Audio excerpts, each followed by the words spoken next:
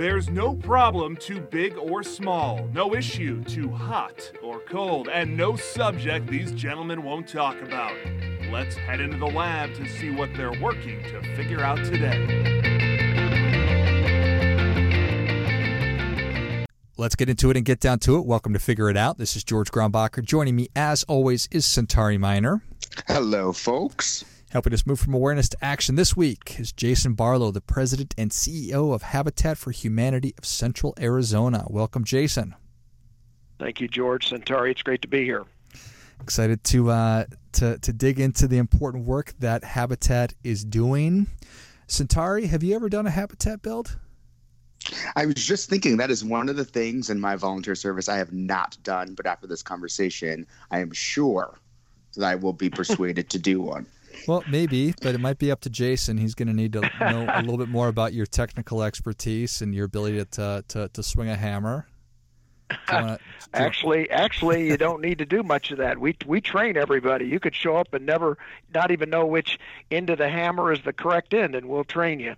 Okay. Which is about the level you're working with me. So. Well, I think that's maybe a great jumping off point right there. How often do people make that mistake in thinking that, well, geez, I can't do a Habitat build because I'm not an expert builder? I think that might be a fairly common perception, and it's a misperception as well, because we take people from all walks of life on Habitat projects. In fact, once you complete our orientation, you can show up on any Habitat project at any time we're underway, and the leaders and the staff there will teach you everything you know to be safe and to contribute to either a home or a repair. We also have volunteer opportunities in our offices and in our retail operations, so there's plenty to do. Nice. Okay. See, I didn't realize that. So tell me a little bit about the orientation, and then how many projects do you have going on at one time? Well, the orientation is really no more than about 30 minutes, and it's you can take it online at habitatcaz.org. And once you've completed that, you'll just get a weekly email, if that's what you choose, to tell you where projects are going on. Right now, in the summer here in Phoenix, we have precious little going on. We have some deconstruction projects because it's already 100 degrees by 9 a.m. or 10 a.m. We don't like to have our volunteers up on roofs and outdoors and stuff when it's real hot. But at the height of our build season, which is generally over the winter, it's not uncommon to have 30 projects in 8 different cities going on. Wow. So spread across the entire valley, Phoenix Metro. Nice. Jason, I'm sure people, much like me, have heard of the Habitat for Humanity brand and name, but kind of give what is the scope of work that you guys do. I think it's pretty straightforward, but I know that there's a lot more that you do. And then how do people find you and connect with you, and what's your purpose, and how do you have an outcome for that purpose?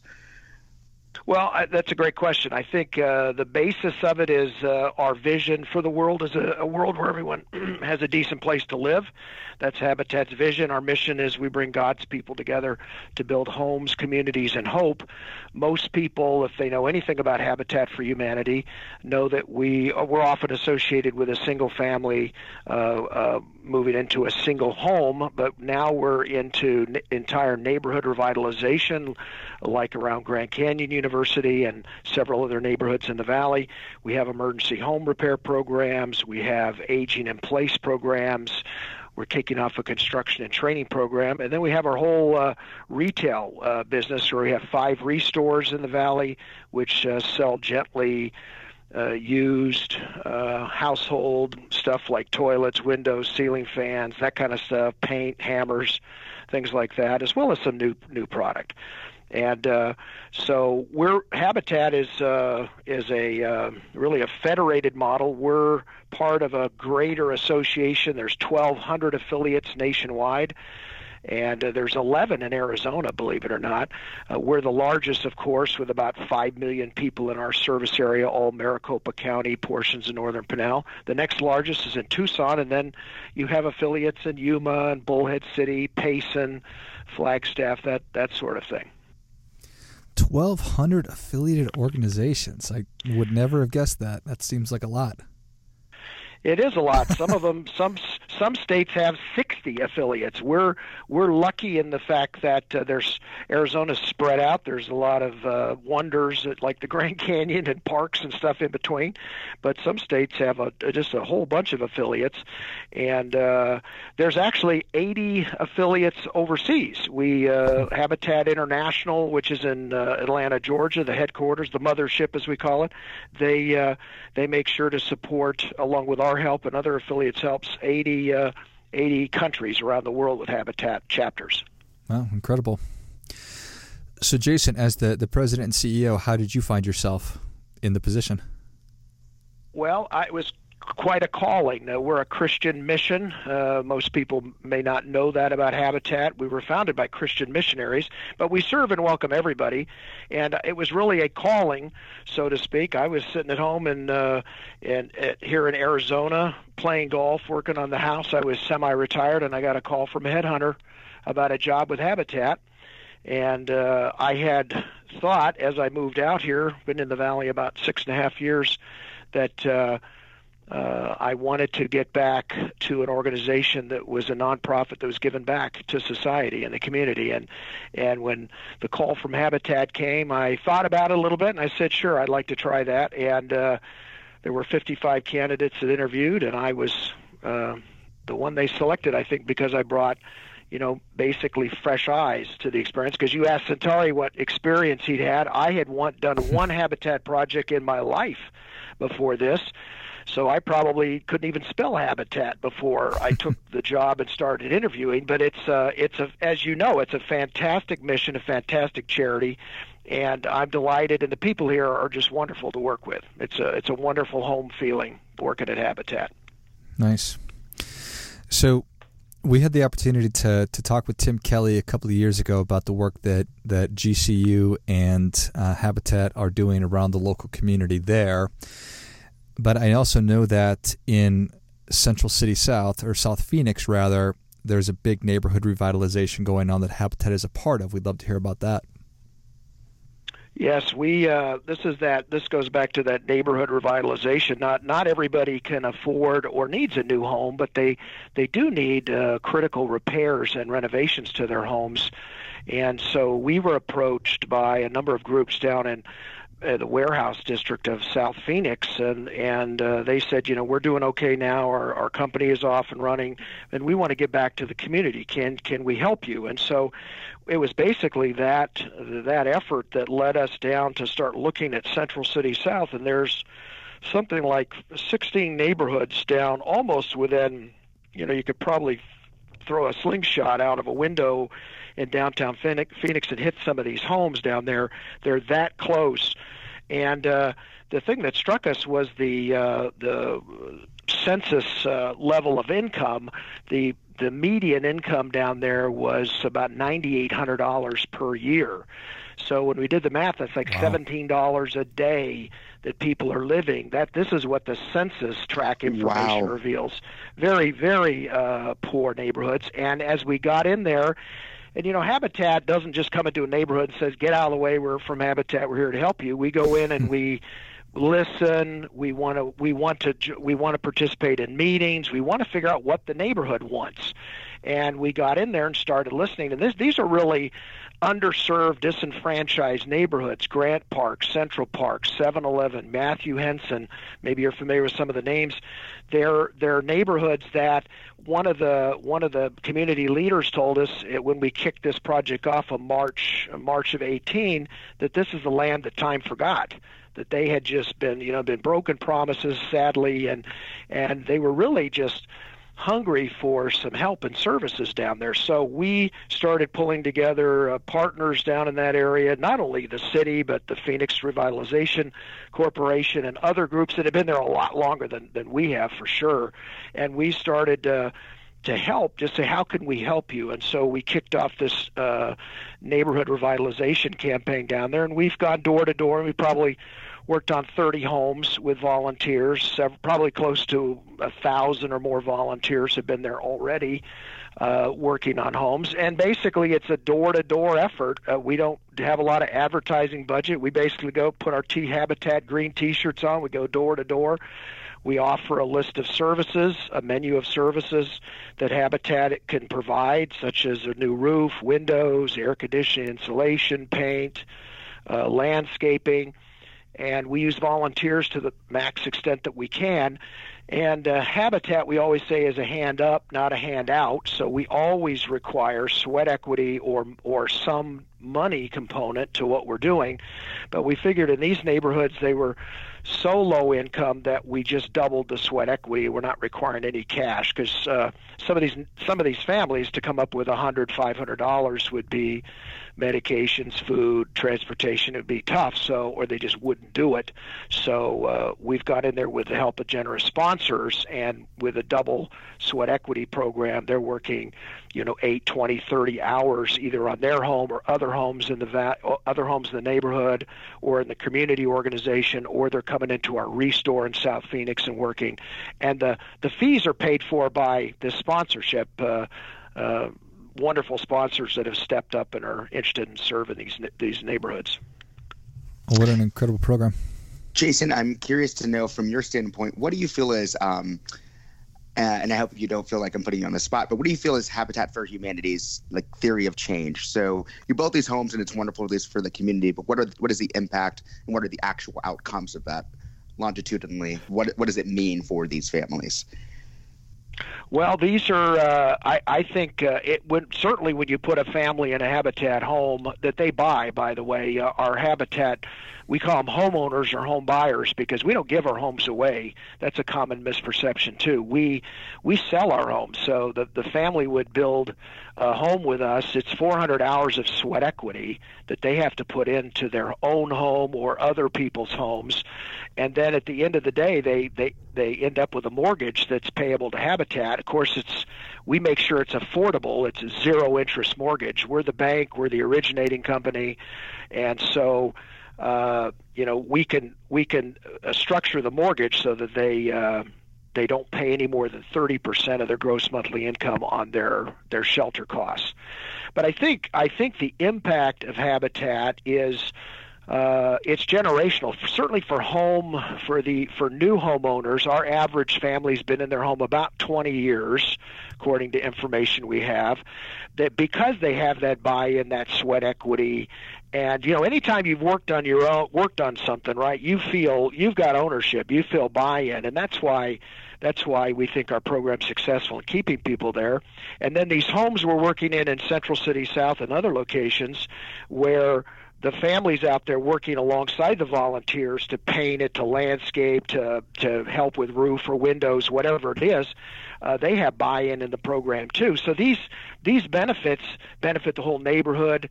And really, as we've actually seen, as we're working on homes, neighbors start to take better care of their homes, and it's the rising tide lifts all boats theory that as pride in the neighborhood increases, as people say, we haven't been abandoned. There are people willing to help. APS. Quicken Loans, name a dozen companies that have been down there helping us work, and they see that they're not in this alone, that there's a lot of people in the community that care about them and want to help. And that's the truth. Do you have a sense of how many people that you're hoping, how many households you're hoping to work with in that area, what the time frame is?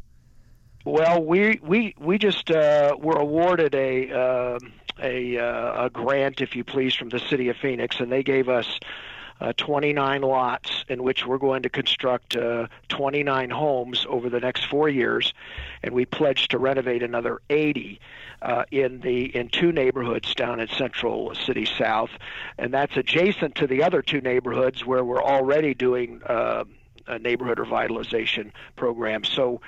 I'd be surprised if this isn't at least a 5-year commitment. It could go much longer than that, and there could be hundreds of families served down in that area by the time we're done. And frankly, just like at GCU, as we finish a neighborhood, a street, we just keep expanding the boundary. We just keep moving out. So, we'll hopefully, with God's grace, we'll just sweep through that whole area over time and serve as many people as are willing to be served and helped and who want to help themselves, really. Got it. And do you have a sense of how many volunteers, how many individuals will help with that from actual sweat equity or time? Well, all the families, anybody over 16 can help, and it's pretty cool when you build a home and you have teenage people in the home and they're over 16, and at the dedication they talk about how it was cool to build their own bedroom.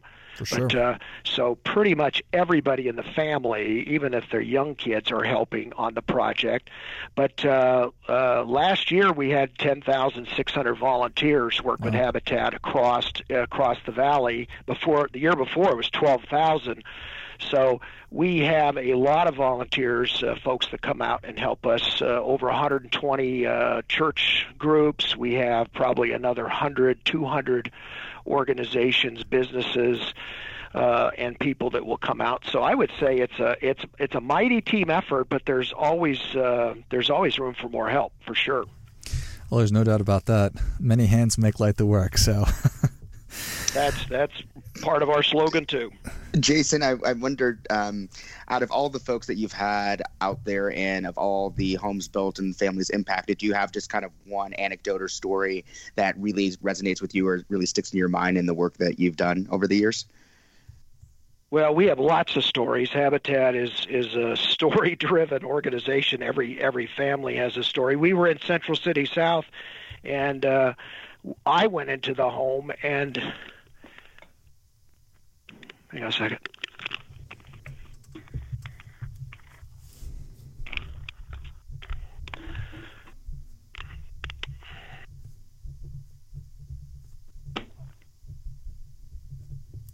The ceiling had collapsed.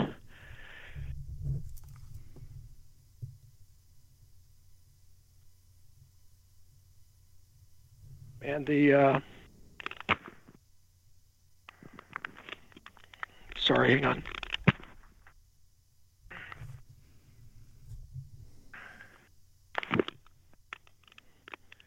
Somebody asked me if you still cry a lot at Habitat. I said, we cry all the time at Habitat.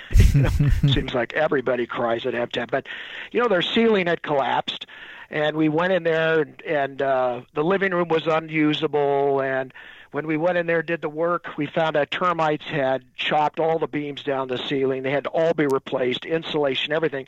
Then we found out this was a family that did emergency foster care services for families in Phoenix. So they had served 40 infants in their home in emergency foster care. Now I don't know if it was, during this collapse or probably before it, but to get them back up and running and have their home be fully usable again was pretty cool. And they couldn't afford their repairs. They didn't know what was going on.